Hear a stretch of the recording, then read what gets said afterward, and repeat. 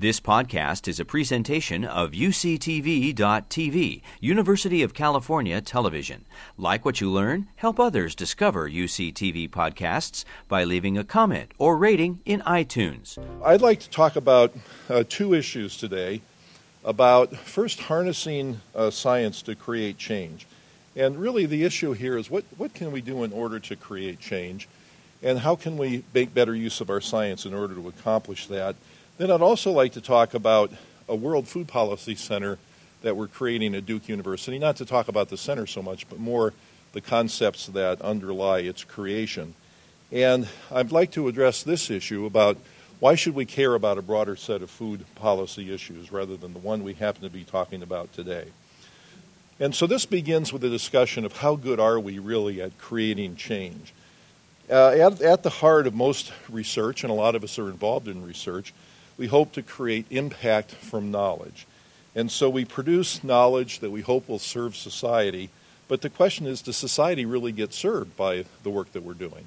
And how tight is that connection between the research and social and policy change? And so the question is, what's in the middle there that makes science have impact in some cases and not in others? And it's really in that space that I'd like to have a little discussion today. This is born partly from my own frustration about work in the field that I've been in for many years. And the frustration came about from the realization that research tends to reach pretty small audiences. Most academics are publishing research read by a relatively small number of other academics.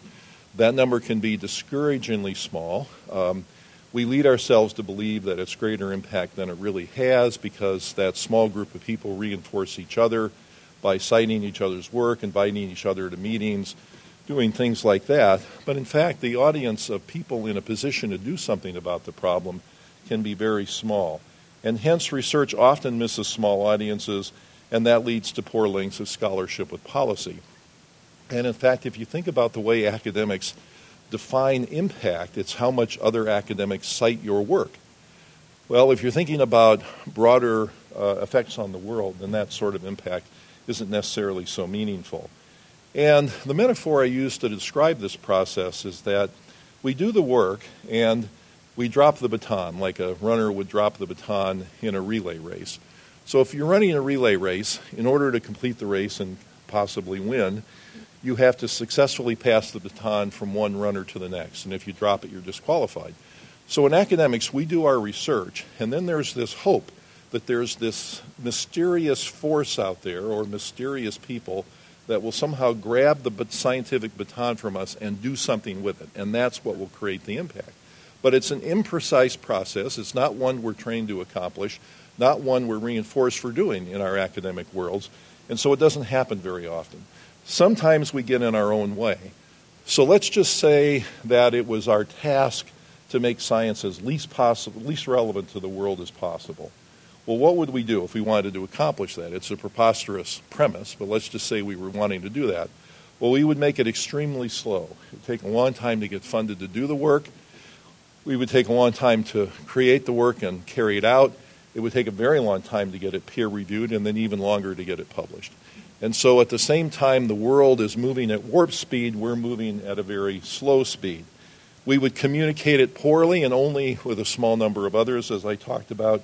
It would be unresponsive to real-world problems because other scientists are defining what is important, not people out there in the world in a position to do something.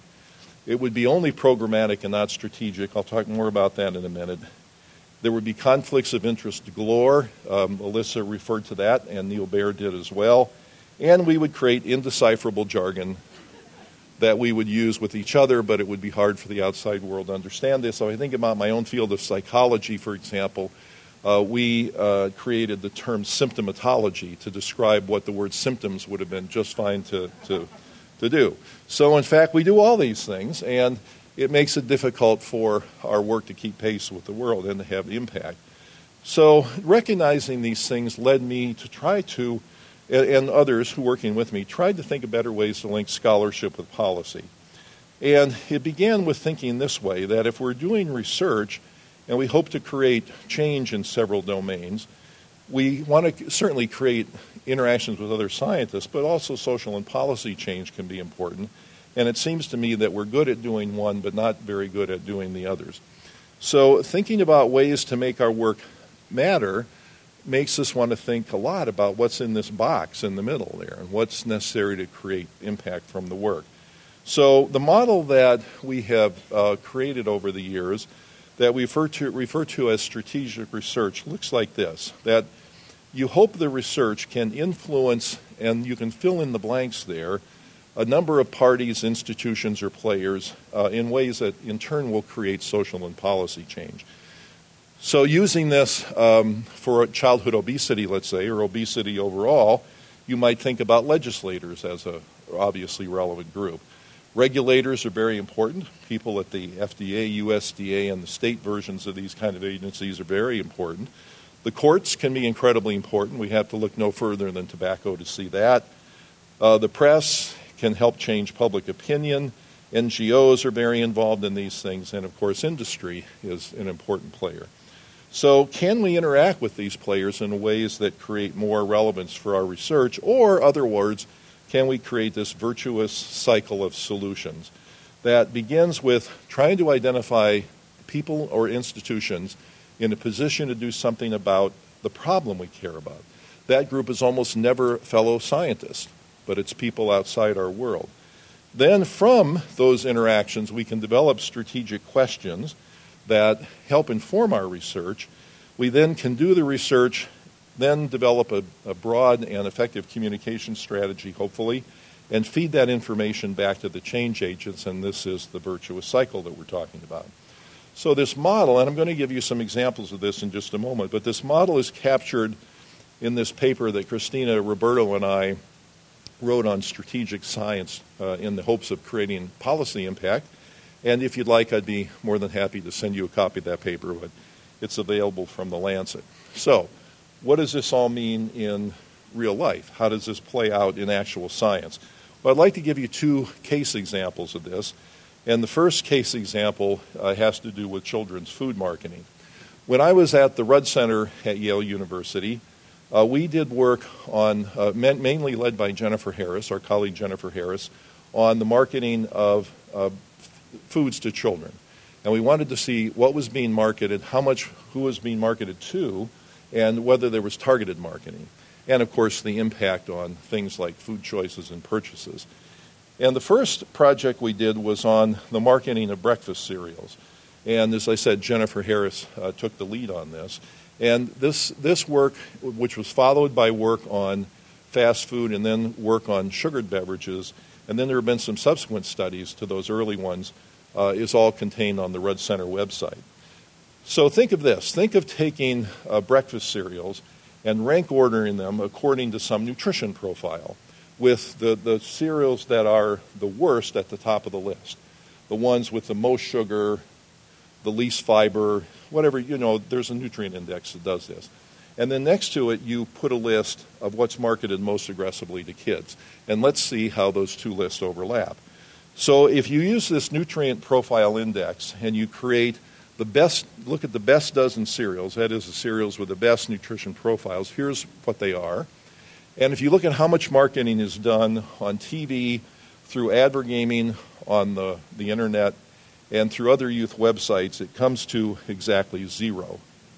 Now let's take the worst dozen cereals, and you'll see them named here, and you'll start to see more familiar names, of course. And now let's look to see how much is advertised in those venues, and the number doesn't look very pretty. So one wouldn't think that the cereal industry is intentionally trying to make American children unhealthy and overweight, but if they were, it would be pretty hard to do better than this. Now, when we did this work, we hoped that it would create social change. That is, the public would become aware, leaders would become aware of this practice, and it would put pressure on the industry to do something different. And so we then tried to anticipate what would happen when we released our results. And we predicted that the industry would have a defense to this. And it wasn't too hard to predict what the defense would be because I'd been on TV shows debating these folks. But there also was an interesting paper published by the chief nutrition figures at General Mills and Kellogg's. Now, as you may know, these companies are generally fighting each other, but they came together in order to write this particular document. And here's what they said. They make a 3-point argument. One is that breakfast is a good thing. Well, that turns out to be true for the most part. Second is that cereals can be a good way to deliver nutrients. That also turns out to be true. But the third part of it is this. And so what they're basically saying here is that the healthiest cereal in the world isn't going to help anybody if it just sits in the bowl and the children don't eat it. And another euphemism, like for this, is, well, another statement. Children like the taste of ready-to-eat, which is a euphemism for high sugar, cereals, and are therefore more likely to eat breakfast. So the third part of their premise is that the way to get nutrients into kids is to put sugar in the cereals because otherwise they won't eat them. So this seemed like a completely testable hypothesis. Let's see what we find if we actually do a study. So Jennifer Harris took the lead in doing a study where she randomly assigned children to 2 types of breakfasts, where everything else was constant. They could add as much milk as they wanted, they could add sugar if they wanted, they could add fruit, and they could pour as much cereal into the bowl. But one group got a low-sugar version of a cereal, for example, just plain cornflakes, and the other one got a high-sugar version of the same cereal. And this study was then published in Pediatrics, and what the study found was that the individuals getting the low-sugar version of the cereal had just about the nutrition profile you'd like to see a child have for breakfast. And the ones that took the sugared version, that got the sugared version of the cereal, ended up with a much worse profile, nutrition profile. And so then, when we released the results of our study, and the newspapers and networks called the companies, and the companies had to defend the fact that they were marketing their worst products to children, the companies would say, well, eating breakfast is a good thing, and cereals can deliver nutrients, and kids won't eat the cereals unless it has a lot of sugar. Then they would say, well, but Yale did a study that found out that kids will eat cereals with lower sugar, so what in the heck are you doing? And that ended up being an interesting bit of pressure put on the companies.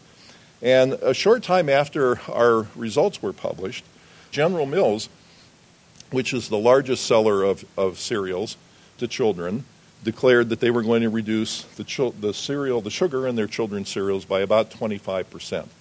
Now, we're not claiming credit for this at all because there are a lot of people putting pressure on those companies to do this. But to the extent our results were a player in this, it probably looked something like this, that if we go back to our chart, there was intervention through these particular channels that put pressure on the companies. Now, if we hadn't had a communications effort that got the word into the press, and if we hadn't addressed that strategic question, my guess is that we would have had far less impact than we did. And so we identified the change agents, developed strategic questions from understanding their world, and then doing the research that met the need. Case number 2 has to do with sugar-sweetened beverages, and taxes in particular. And Alyssa mentioned this when she was introducing me. So we all know that sugar-sweetened beverages are a bad actor. People have worked out the biology of this. David Ludwig has done some terrific work on this topic overall.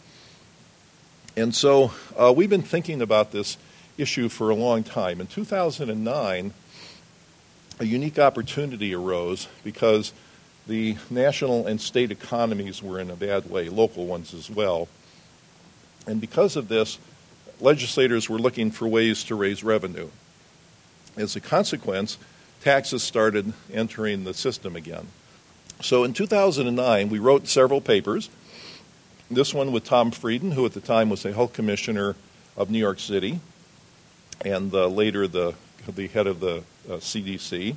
And then a subsequent one with other authors, including David Ludwig, making a case for the economic and public health benefits of taxing sugar-sweetened beverages.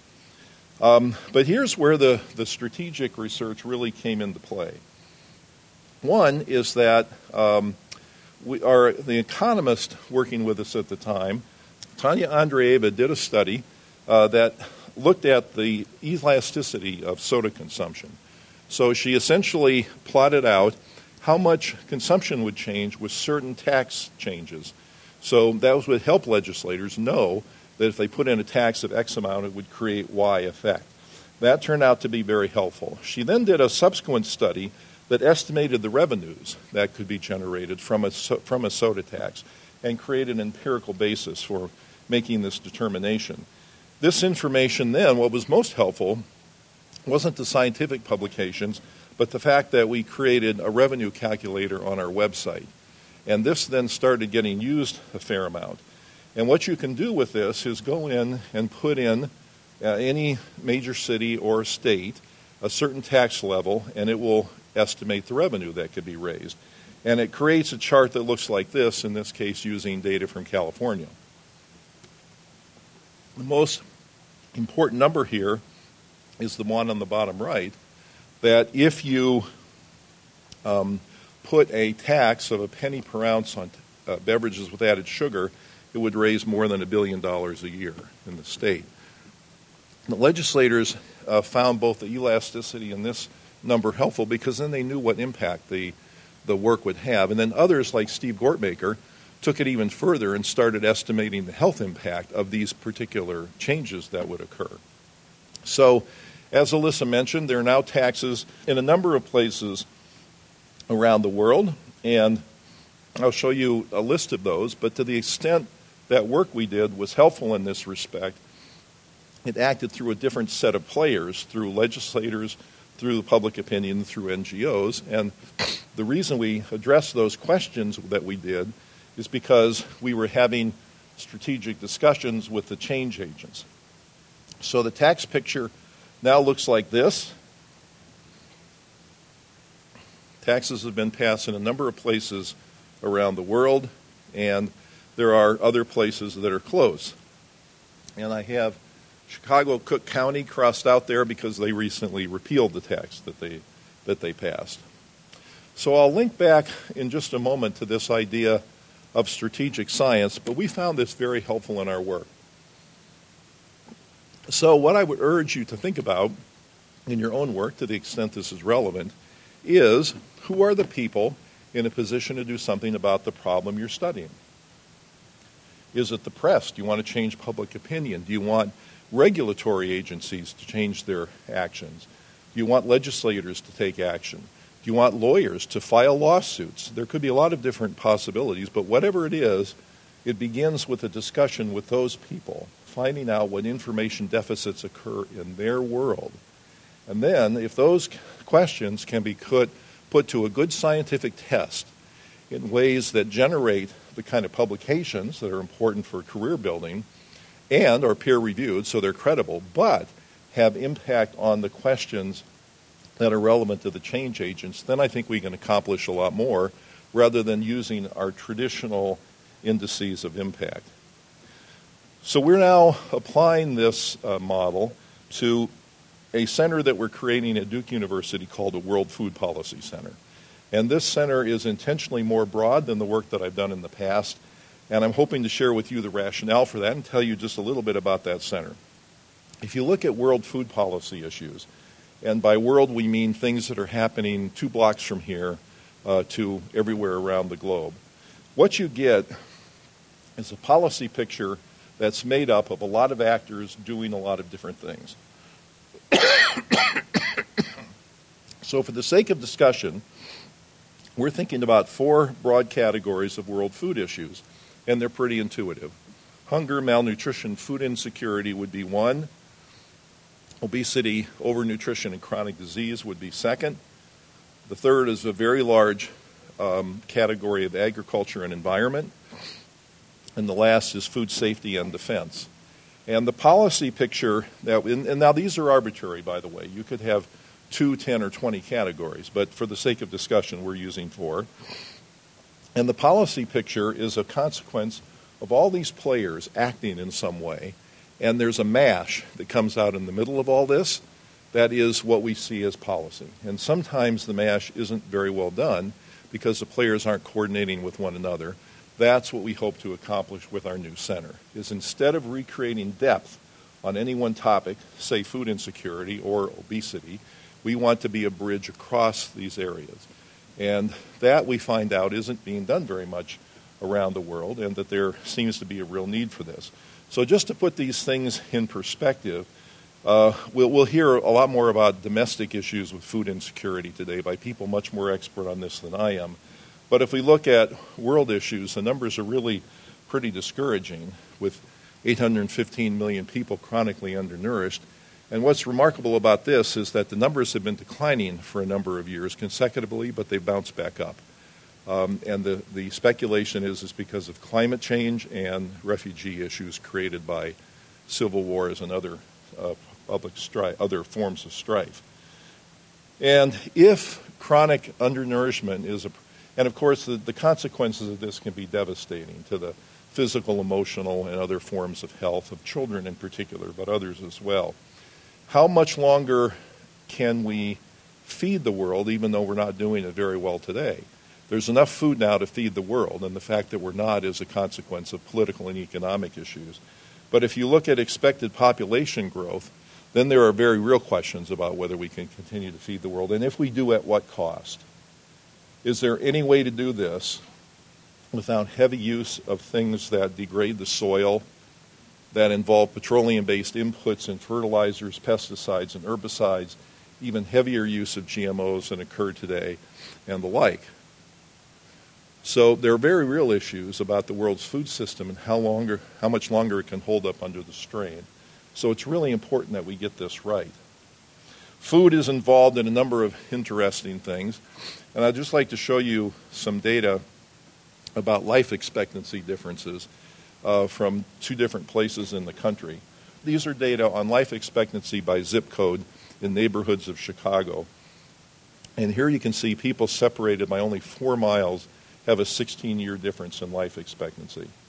Now, many reasons for this, of course, and I could only name a few, but poverty, lack of access to education, health care, and the things like this are all very important. But food has to be a part of this. And you can imagine the people in the southernmost neighborhood here having both more food insecurity and more obesity than the people in the area in downtown Chicago. So getting food right is important for the environment. It's important for lots of different things, including human health. Here's another example of this in North Carolina, where there's a 7-year difference going from county to county, going from east to west. And so here's the way this map looks. You begin at Raleigh in the sort of Piedmont area of North Carolina, and as you go east, you can see life expectancy declining in a pretty reliable way. As you go east, you get into more agriculture areas. So at the same time, there's more and more food as you go from east to west, or west to east, rather. You get more food problems like obesity, diabetes, and food insecurity. And if you calculate some numbers, and you're doing this driving, basically life expectancy is declining 256 days for every 10 minutes you drive. And so getting food systems right is a very important thing. And the question is, why should we care about this? Well, because we're talking about food insecurity. Why should we care about agriculture? And why should we care about food safety? Why should we care about obesity, for that matter? Well, because they're common drivers of these things. And if we get control over the common drivers, it's possible we might get wins across different areas of food supply. And just think, for example, about the relationship of food malnutrition or hunger, called stunting in many parts of the world, and how that puts individuals at risk for obesity and diabetes later in life. So these areas are all affecting one another. What goes on with food insecurity has an impact. So, for example, food banks often register their impact by how many pounds of food they deliver to people. Well, a case of soda looks pretty good using that kind of a metric. So, yes, it may help with calories and food insecurity, but not with the obesity part of things.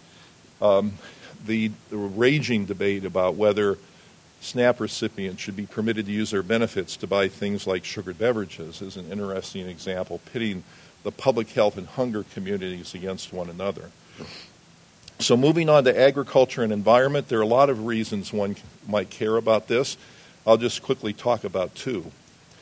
So water. By 2030, half the world's population is expected to be in severe areas of water stress. Where's the world's water being used? This pie chart shows that the vast majority of it is being used for agriculture. And of course, what's created in the agriculture has a big impact on the water usage, some things being more intensive water-wise than others. This chart shows the number of gallons of irrigated water it takes to create 1 kilogram of 4 different foods. If you create corn, 172 gallons of irrigated water is necessary for a kilogram of corn. If you go to snap peas, you're up by 4 times the original amount. If you're creating pork, it goes to that, and if you're creating beef, it goes to that. So if people are eating meat, it has a whole different water calculus than if we were eating the grains that might have fed the cattle. So meat consumption becomes very important for water, and I'll loop back to why this might be important for us to think about today. If we think about climate change, you get this reciprocal interaction of agriculture and environment, and here's one example of the impact of agriculture on environment, with agriculture being an important contributor to climate change. This chart's from the United Nations, and it shows where wheat grows now in North America and where it's expected to grow by 2050. The orange crosshatched bars show where wheat grows now, from Oklahoma, Texas, up into that narrow band in southern Canada. But look at 2050, which are the blue hatch bars. The only wheat that's expected to grow in North America will be in northern Minnesota and North Dakota. Profound change in the agricultural landscape. And if you take this crop by crop around the world, country by country around the world, what you see is this enormous impact on the world's agriculture landscape. This will mean that there will be important shifts in migration patterns, in water usage and other things. So again, why should we care about these things? Because there are common drivers of obesity, food insecurity, and other food issues. And it's possible with these areas working together, you could create broader coalitions of people working together on a common cause. Back to the climate change, some of you may be aware of this landmark report by the Food and Agriculture Organization of the UN that looked at the impact of animal agriculture, just animal agriculture, on greenhouse gases. And they calculated that the greenhouse gases just from animal agriculture exceed those from all forms of transport around the world, all the cars, trucks, buses, planes, etc. And if you go back to the water issue, now we're talking about meat overall, plant-based diet would use this much water for an individual per day. If you go to a meat-based diet, it's 15 times the amount. So animal agriculture is contributing to climate change, it's contributing to water shortage, and of course it's contributing to poor human health because of the saturated fat intake. What's happening to meat consumption around the world? It looks like this. The U.S. is the blue line, the China is the red line, and you can see how meat consumption is increasing so dramatically in those countries. So as a discipline, we're focused on certain parts of the diet, say sugar. But would it make sense, for example, to put some focus on meat consumption? Well, why would that make sense? Well, there's the science of what meat might be contributing to ill health, obesity, and the like. But that's separate from the political considerations that you've got a whole world of people that care about water who might be on your side if you start dealing with meat. You've got a whole group of people that work on climate change that might be on your side and might form a broad coalition. And you could say that to the extent we can establish the policy mandates around these issues, better foods in schools, advertising restrictions, taxes on things, and you have a bunch of allies to push a particular policy agenda, you might be able to accomplish more than just going where the science leads you on terms of health and a particular nutrient. Now, that's a very important strategic question that the field would have to address. I'm not necessarily recommending that, but it's looking at things a little bit differently than if all you did was look at one slice of the food picture.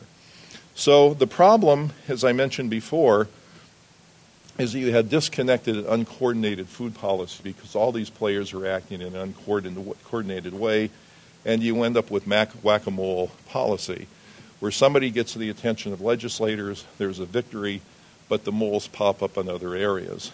And the question is, who's watching over all this? Well, you could think, that is the CDC watching it? Well, they do parts of the picture, but not all of it. You can look at the USDA. They kind of do all these things, but if you talk to people that work there, they say that the people that work on one topic don't talk to the people that work on others. You could think about the FAO as one possibility, but there's always something missing, and you're probably getting the picture here. The foundations, there are certain things they do, but not others. And so that's why we are creating a World Food Policy Center that is meant to specifically bridge these areas. And we're hoping to gather expertise and to bring stakeholders together in order to create a new form of dialogue that just isn't existing out there now very much. And we want to apply this model of strategic science back into this World Food Policy Center idea. And here are some of the things that we're planning to do as part of this, including a lot of work around innovation, human-centered design applied into this area. And I'll just end with one more thing. We're going to be working with the city of Durham and at least one North Carolina rural county to see about creating a model food systems community. So the question is, can you take one place in the country and try to get everything right, bringing together all these areas, bringing together the players, and trying to have a coordinated approach to policy. So I want to thank you again for having me here at this meeting. I think it's going to be a great meeting. I'm happy that I can contribute to the discussion, and I very much look forward to working with the rest of you, and good luck. I hope you have a great day.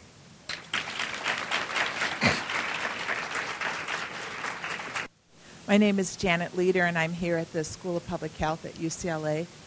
And I'm hoping that someone is here from Mazone. Is anyone here? Oh, anyway, so Mazone, oh, hi, is in the process of looking at the policies, can I say this?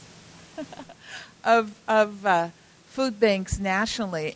And I used to work at a food bank, and I just want to say that whole idea of, the soda, certainly it weighs a lot, is rapidly changing. And I hope that's something that you're aware of, because food banks have such a huge impact on people's diets nationally. And like here in California, there's been a tremendous push to get the farm-to-table impact, buying that food that would normally be not sold or dug under or sold to pig farmers to clients out in the field. So I just wanted to point that out in defense of that, because you're right, that soda weighs a lot, but a lot of food banks are now rejecting that Yes, soda. Thank you. I should have mentioned that myself, and I'm glad that you brought it up.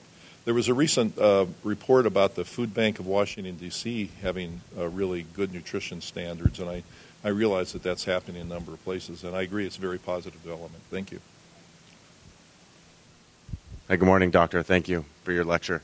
I'm interested in becoming involved in the World Policy Food Center from a business standpoint. I actually represent a brand of unrefined sugar, and kind of our approach in all of this is working with a lot of the food manufacturers where refined sugar is ubiquitous in so many of their products, to work with them to simply replace in a lot of their future recipes a more natural product, and to help that bring down the glycemic index and calorie count and things of that nature.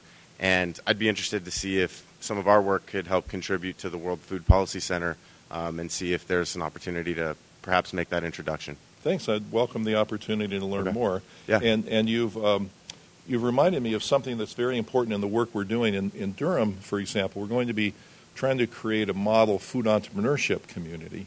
And what we hope is that there can be angel funding and incubation infrastructures to help people that have ideas about new businesses regarding food to come in and do them there.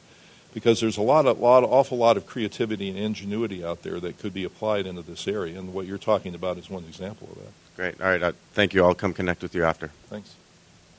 So is there a downside to an immediate policy change, which I know isn't going to happen anyway, but I just want to know, if SNAP suddenly was no soda, no sugar-sweetened beverage, or processed sugar-sweetened beverage were taken off of the allowable purchases? So it's an issue that requires a great deal of thought. David Ludwig and I wrote a paper together on this that outlined our thoughts.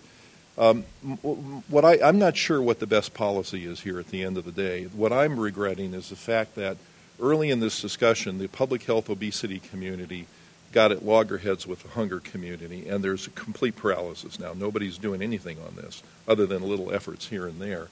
Whereas if the parties had been talking early on, you could have done a pilot test. You could have done some research to help address the concerns of both areas, and then it's possible that you'd have a constructive approach to policy now, but that just doesn't exist. And so we're hoping that that bridging that we're trying to accomplish will bring together players to avoid those kind of problems in the future.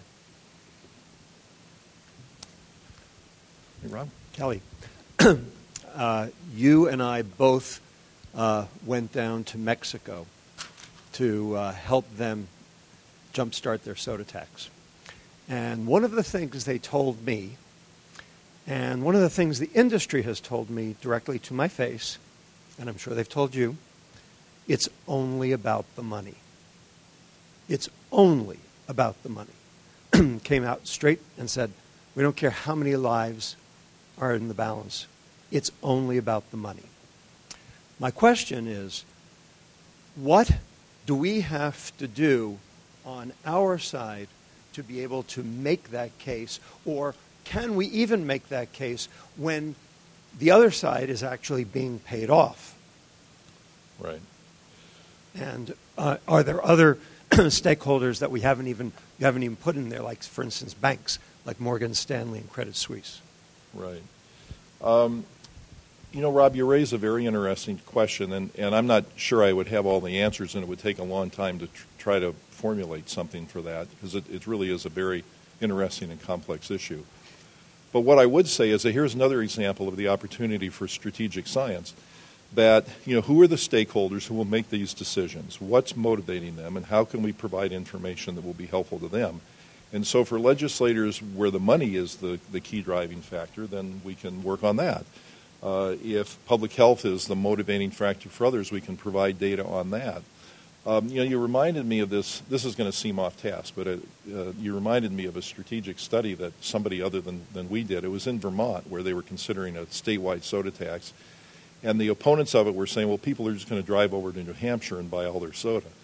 So some people at the University of Vermont did this very clever study where they just went and interviewed people who lived near the border and said, how far would you be willing to drive if you could save this much money?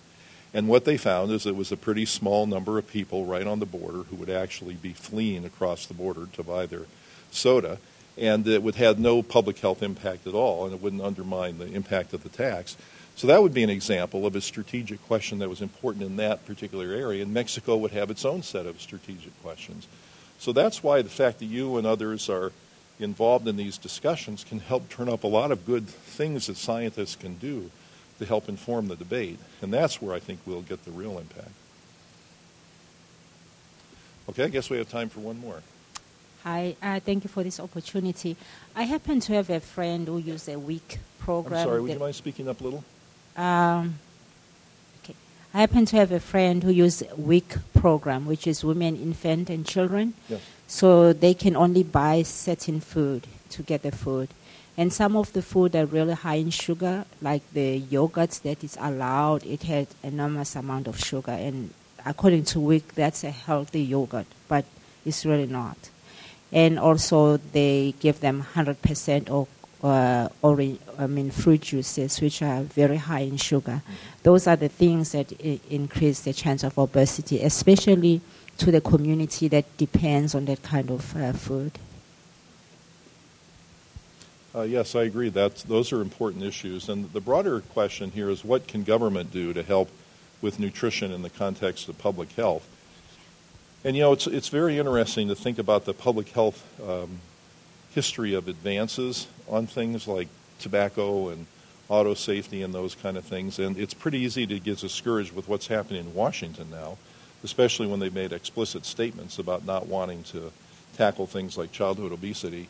And that's why work at state and local levels is even more important at the moment, to provide a model for what ultimately the federal government might do, and changing those nutrition standards, not only for the WIC program, but possibly for SNAP and for the child and adult care food program. All those sort of things are really very important. So I agree. It would be great if government policy could line up around public health policy, and that we had all parts of the food system working together. And that's one of the things where we're hoping to contribute to the discussion. You've been listening to a podcast by University of California Television. For more information about this program or UCTV, visit us online at uctv.tv.